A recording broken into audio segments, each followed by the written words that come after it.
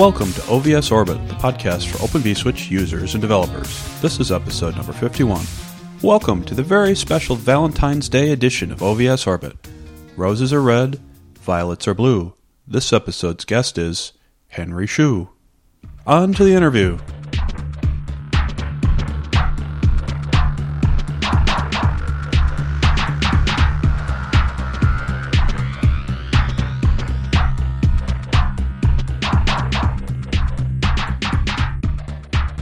Hello and welcome to the OVS Orbit podcast. Today I'm talking to Henry Xu, who's a professor at the City University of Hong Kong in the NetX lab, which concentrates on data center networking, NFV, machine learning, and data analytics.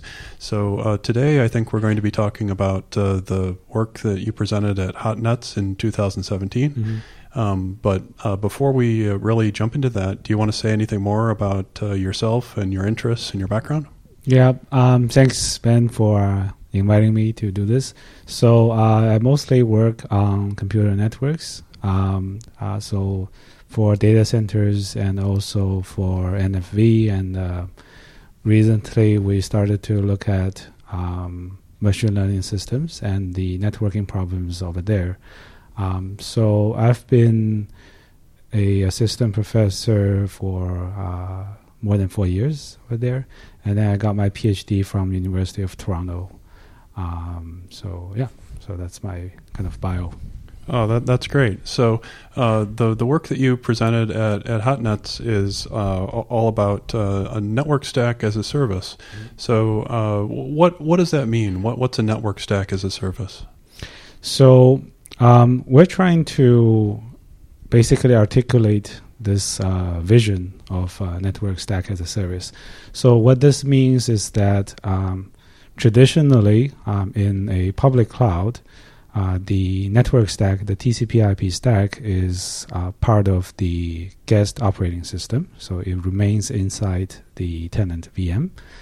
And then what we are trying to do is to separate that and then make it as a independent service that is actually provided and also managed by the cloud provider. So in that sense, you have this network stack as a service. So you can have a different network stack, and then the tenants can feel free to choose, what kind of TCP stack they want, or whether it's a kernel stack or user space stack, all sorts of choices.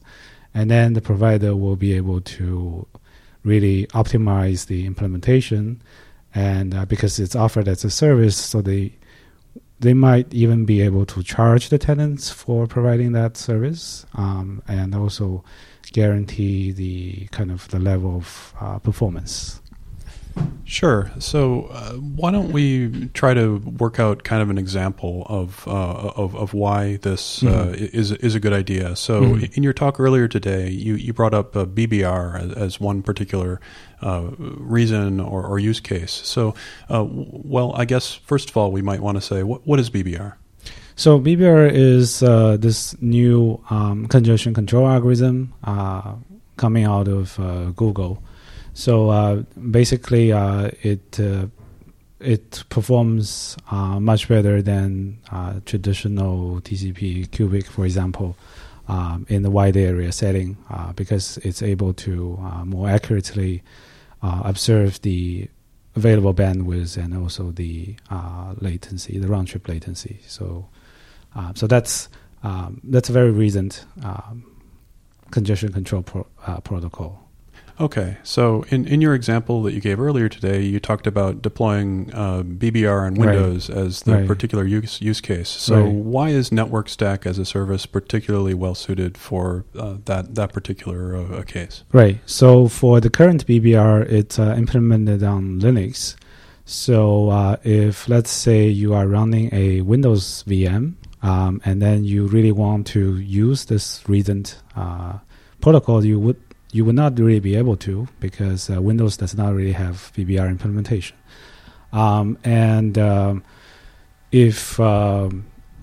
let's say if you want Microsoft to instead port this and support this, then it's probably going to take a long time.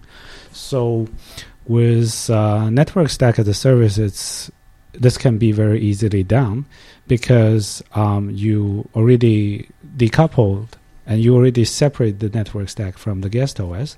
So then you can have this BBR implemented as, let's say, a separate Linux VM. And then all you need to do is to connect this BBR VM with the tenant VM, and then you will be able to have the Windows VM using the actual BBR stack that's provided by the network stack module or the network stack VM. Yeah. So we've talked about why BBR or maybe other network stack features are of advantage to the person actually deploying the VM, so of the tenant. Right. But what's the advantage to the cloud service provider? Okay, so we think there are a number of things that the provider will be able to do with this. Things that they are not really able to do in the current architecture.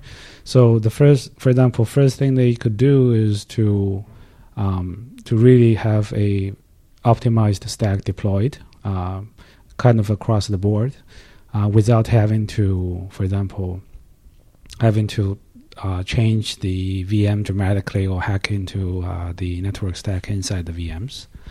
And then the second thing they can do is they can provide a better performance guarantees because right now they have the entire control on the stack, including the implementation. So they can dedicate resources, say CPU cores, to that stack module and make sure the performance is good, and even charge tenants based on the level of performance that they can provide and the number of cores that is used to provide that performance. So that's the second thing. And then the third thing they can do is, for example, they can have one network stack module serving multiple VMs at the same time, because a lot of the VMs they don't really use network like all the time.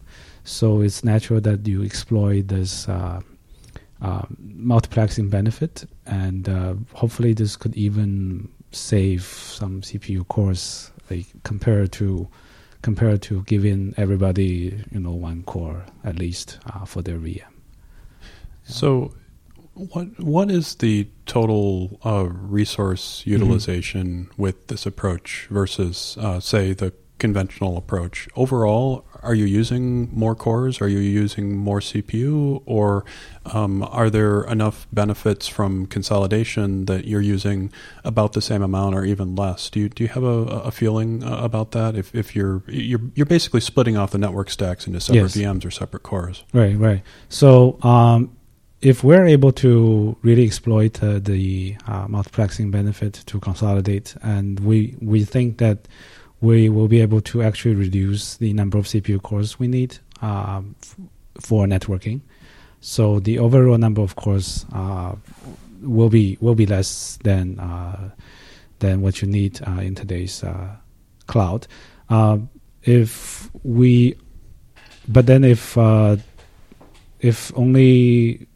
we're only able to serve, let's say, one or two VMs for a NSM, then we might actually end up using even more CPU cores for that. So it also very much depends on our implementation, on our optimization. So if we're able to be more efficient with the implementation, then we'll be able to save the CPUs as well.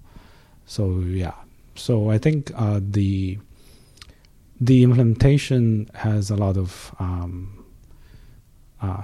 effect on that. But then this idea of separating the stack as a service, if we do it right, it should really save the CPU resources in general.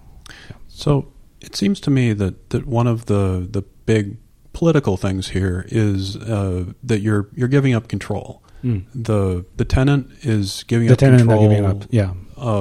Giving up control over the network to the cloud provider, or maybe they even aren't if the tenant is in control of both the VMs. Since you're essentially splitting off the networking part of a VM into a separate VM. Right. It really depends on how much control the tenant has over the networking VM.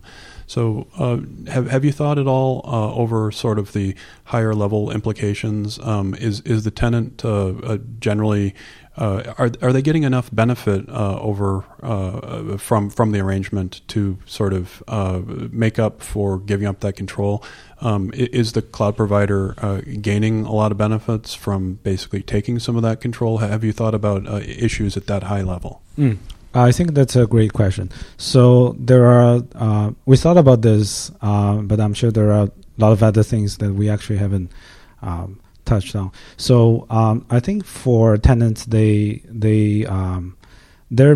most of their benefit comes from this freedom of not having to worry about like maintaining the stack or tuning for performance or deploying a new stack, how to do that. So that's we think for most of the tenants that's a pretty big benefit because for most of the tenants they probably do not have the expertise or they don't even want to spend too much time and effort on networking things. That sounds a little bit like sort of the advantages of moving to a cloud overall. Yeah, exactly. So we imagine that for those tenants it would be more beneficial. So the cost of giving up control is not very serious over there. For the provider, they have a lot more control, so they can do a lot of things that I mentioned before. So I think for providers, they have even bigger motivation, I think, to adopt this kind of thing. And one thing I want to say about the tenant is that so they actually have this extra kind of degree of freedom with this because they still have the choice of which stack or which service module they want. So they can say that, all right, I want this VBR, so you can deploy this. This is going to be my module. But on the other hand, if you don't like BBR, if you want, let's say, MTCP or some other different stack implementation, then you can ask the provider for it, and the provider can still implement this as another choice for the tenant. So that's So you still get this choice for the tenant.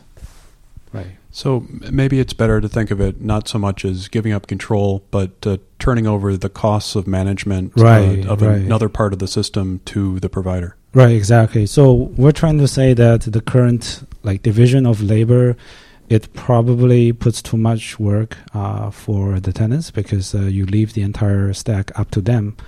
Whereas network stack as a service, it's a new way of division the labor, and it's probably a better way because the tenants will be freed from these mundane things about the network stack. Yeah. So what was your motivation behind this? Did you talk to anybody who was working in clouds and had some frustration around this, or was it a more organic sort of thing? We'd like to see other ways that we can split up operating systems. Right. So the initially it's a organic idea from me and my students. So initially we were looking at a few papers from SIGCOMM, I think 2016. So there were a few papers about virtualizing congestion control in the public cloud. There's VCC and ACDC. So we were looking at that, and we think that the problem they mentioned is particularly interesting. And basically the bigger problem here is that you don't really have much control on the network stack for public cloud. And we think that there is a there is a more fundamental solution to that. Instead of trying to implement things on the hypervisor or as a hypervisor module. So that's how we start to explore this, and we had this idea of why don't we just separate it and provide it as a service. So then later I visit Microsoft Research in Asia, in Beijing, and then we brought this idea over there, and then people there had quite a few interesting use cases about this idea, and they also felt that this is pretty promising. So we started to involve them in the project, and that's how we carry this forward. So the Linux kernel, at least, doesn't really provide an easy way to replace the network stack. Mm-hmm. Does Windows provide a direct interface where you can easily do this sort of replacement? That actually I'm not quite sure. So right now our prototype is still based on Linux. We haven't explored Windows much. So it looks like you had some Windows results in your paper. Yeah, a little bit. So over there we showed that for a Windows VM we're able to basically hook it up with a Linux VM that actually runs the BBR stack, and then we're able to have better throughput results for a wide area transfer.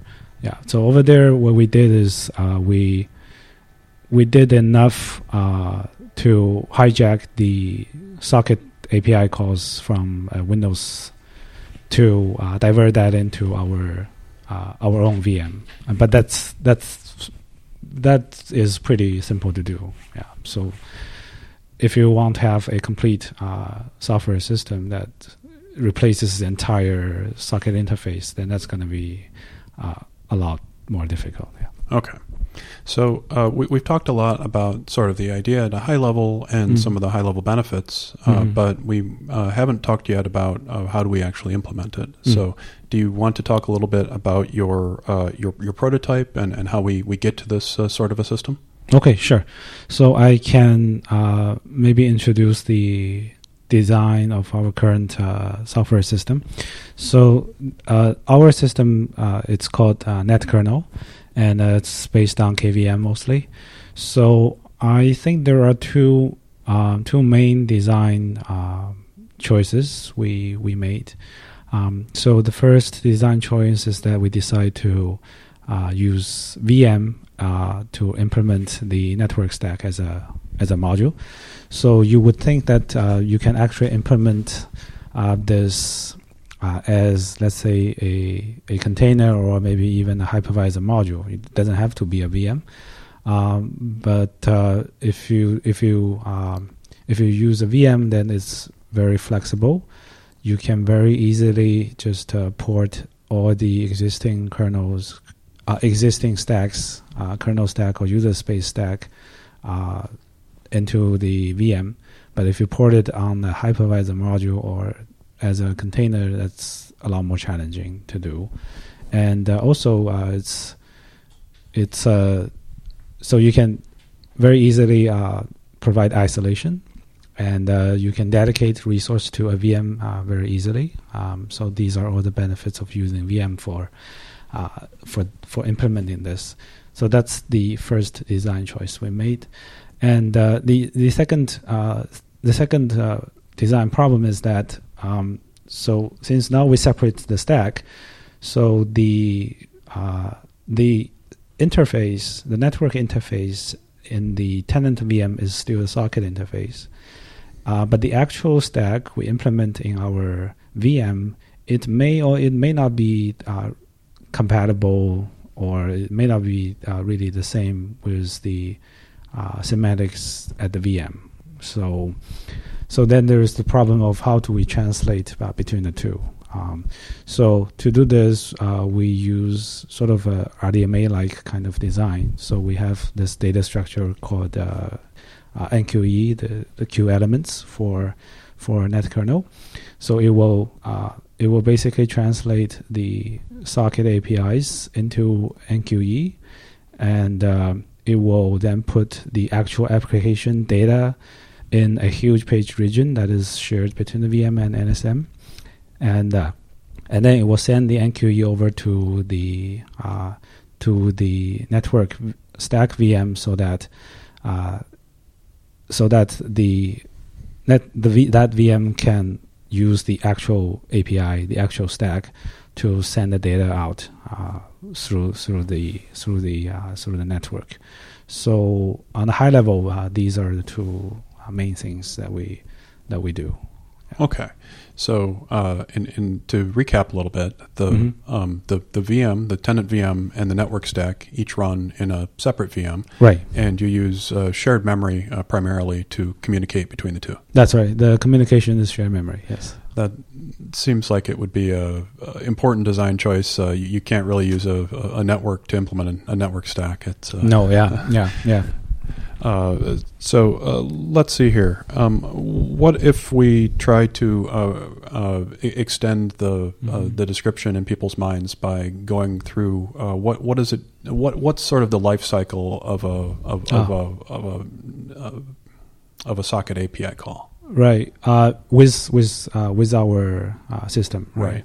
So with NetKernel, it goes like this. So first of all, we have this small library that's running inside the guest OS. So this is of the tenant VM. Of the tenant VM, right? So this is some change that we made to the tenant VM. So this library is going to monitor and is going to divert the socket API calls, let's say the send call, to the actual network stack.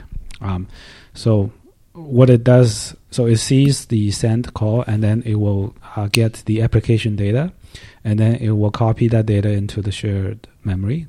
That's the first thing. And then the second thing it does is to translate this into a NQE. And then basically, so it puts the send semantics, the socket FD and all the other information into the NQE, and then the NQE will be then forwarded to the network stack VM. So the network stack VM will then realize that there is something that it needs to handle, particularly it's a send call.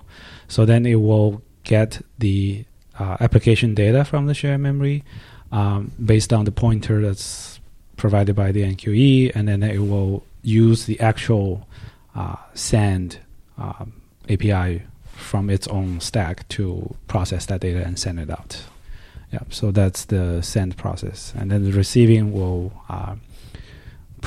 be pretty much the same, except that when packets are received by the network stack VM, then it will involve some callback functions to NetKernel instead of sending that data to the applications, because right now the applications are in a different VM. So other than that, it's pretty similar to the send process as well.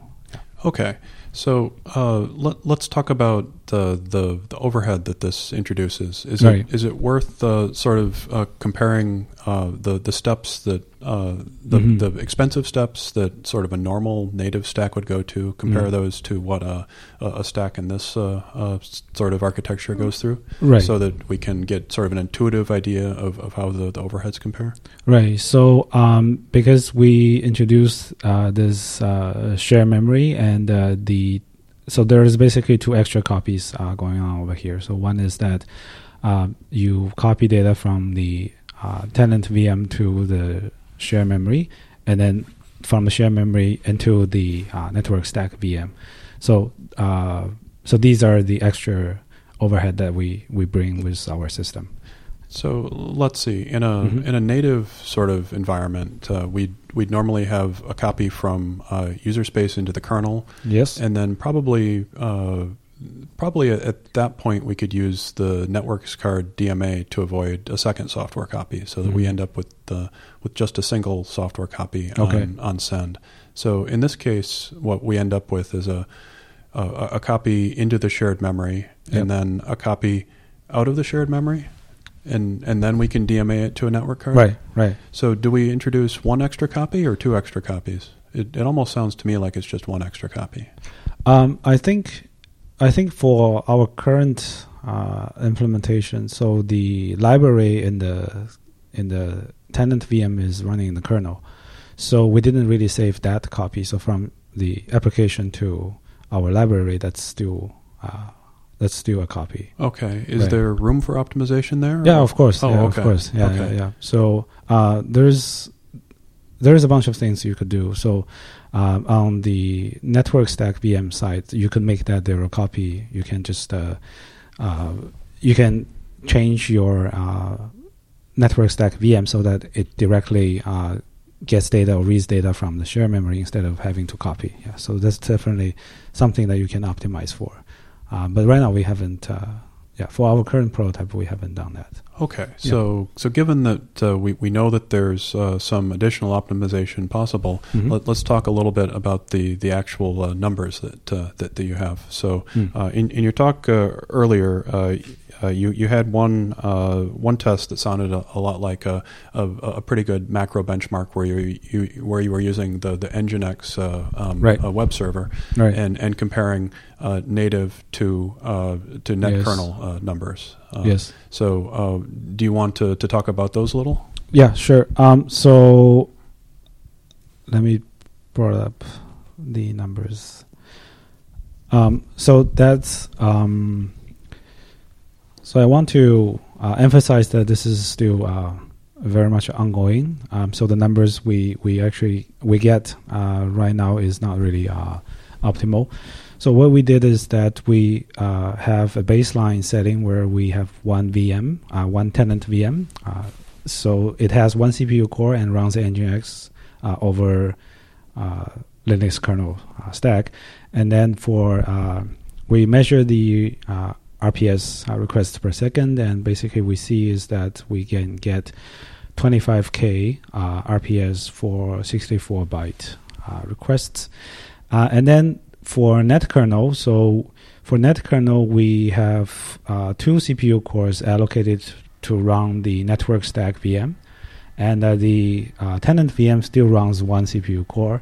And for this case, we get roughly 35K compared to 25K of the baseline. So we added a core, and the second core is used for the network stack. We actually added two cores over here. Okay. Right. I thought we were talking about one core tenant VM. Yes, versus, one core tenant VM. Versus one core tenant VM plus a network stack VM. For network stack, we actually have two cores. Oh, I see. Over here. Yeah. So one of the cores is mostly for receiving packets from the NIC, interrupts and other stuff. And the other core is for handling everything else. Okay. And then, So we added two cores, and we added 10,000 requests per second in terms of throughput.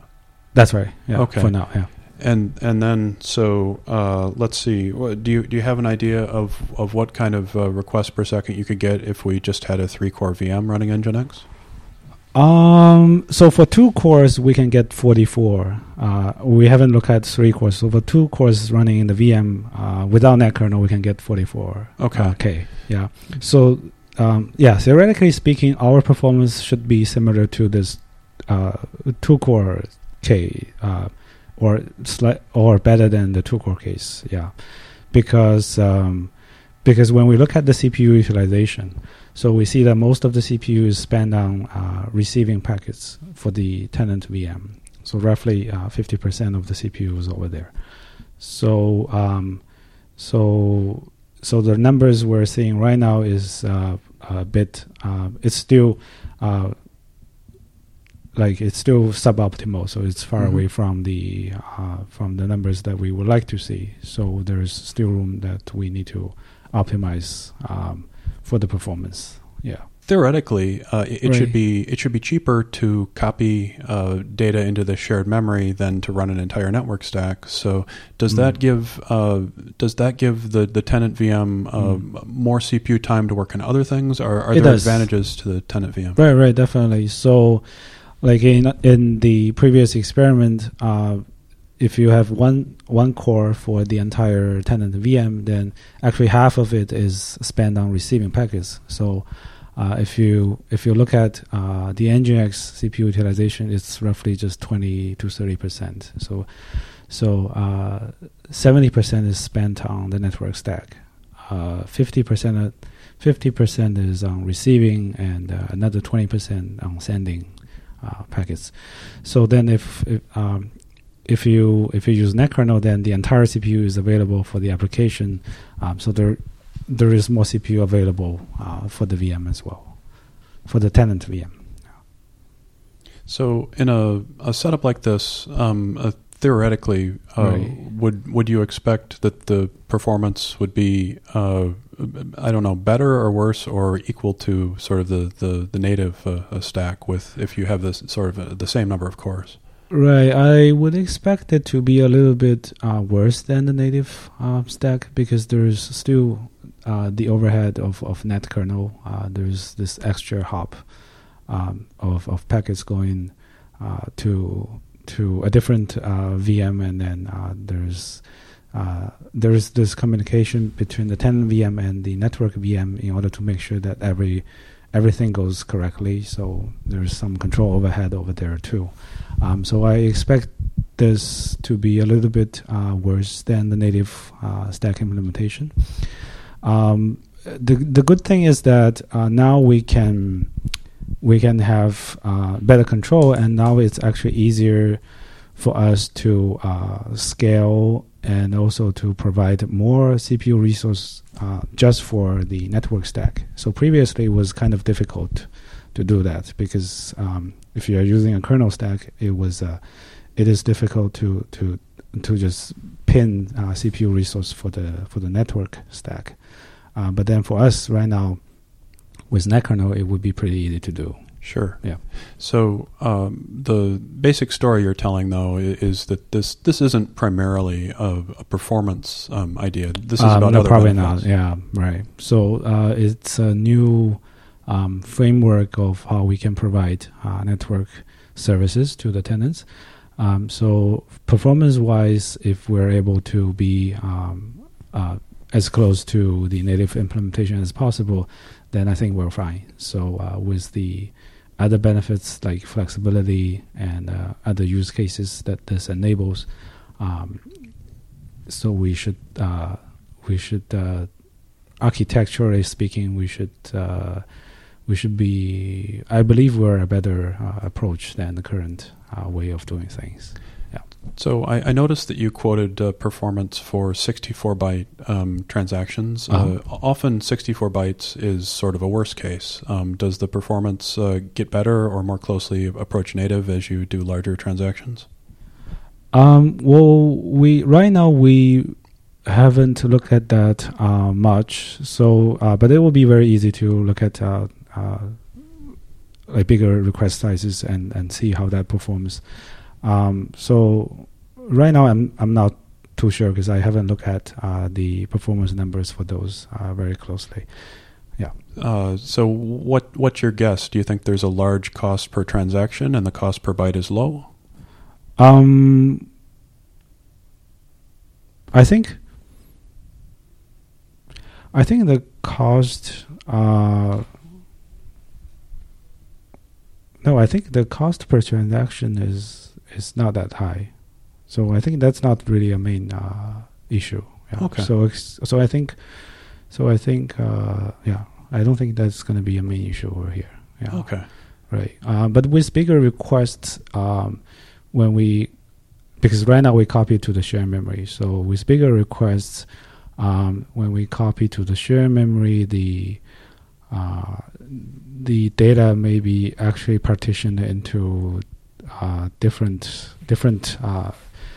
blocks of the shared memory. Cache lines. Right. So this might be a problem for larger requests. Yeah. Okay. So basically, allocating memory of the share page, this could be a potential problem. Okay. Yeah.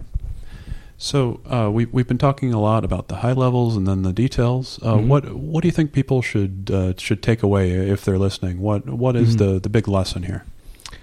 So I think the key takeaway is that the current division of labor, or the current architecture for networking, it has some serious limitations. So the tenant will have to spend a lot of energy on optimizing the stack. On the other hand, the provider is not able to help much, even though they has the ability to and they have the motivation to, but they're unable to do that. And the result of that is that if you have some new protocols, it becomes very difficult to deploy them in a public cloud setting. So this actually also poses a challenge for protocol innovation.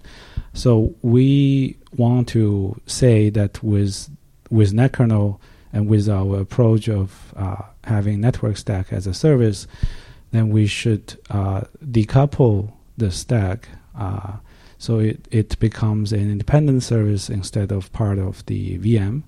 And by doing this, we will have a lot more flexibility, and the provider will be able to do more optimization. And at the end, it will be much easier for the network stack to evolve because now it's a lot easier for you to deploy a protocol with NetKernel. Great. So let's talk about sort of what comes next, or what's the future of the work. And I actually have one specific question that is a little higher level. So this project is about taking one of the kernel subsystems and breaking it out into a separate VM. Right. Are there other kernel subsystems that you've thought about breaking out? Like you could put file systems in another VM. I don't know what other components. Have you had any thoughts about that? That's a great question. We haven't actually thought about doing that. So what we have in mind as future work is first of all performance optimization, and then second of all, right now we're using VMs, but in a public cloud. But then for a private data center, where you probably just run containers instead of a bunch of VMs, for that setting, is it possible to realize also this vision without the VMs? So that's the second thing that we're thinking about. So for sort of decoupling other subsystems in the operating system, the idea has been around for quite some time, right? So we haven't explored that, but I think there's some very exciting work that we can expect if someone really does that. All right. Yeah. Thanks for those thoughts on that. Okay. So if people want to learn more about Network Stack as a Service, what's the right place for them to go? So for now, you can check out my webpage. We haven't, but then we will very soon have a website for this project.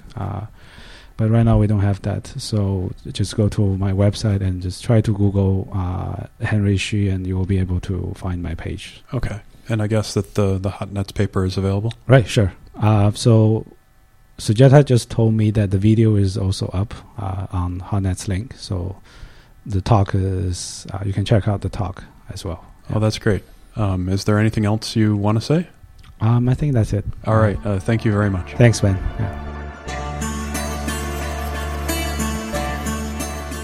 OVS Orbit is edited and produced by Ben Pfaff using Audacity audio editing software and released under the Creative Commons Unported 3.0 license. The intro and bumper music in this episode is excerpted from Electro Deluxe by My Free Mickey and the outro from Girls Like You by Stefan Kartenberg, both under the Creative Commons Attribution Unported 3.0 license. For more episodes of OVS Orbit, visit ovsorbit.org, or for more information about Open vSwitch, visit openvswitch.org.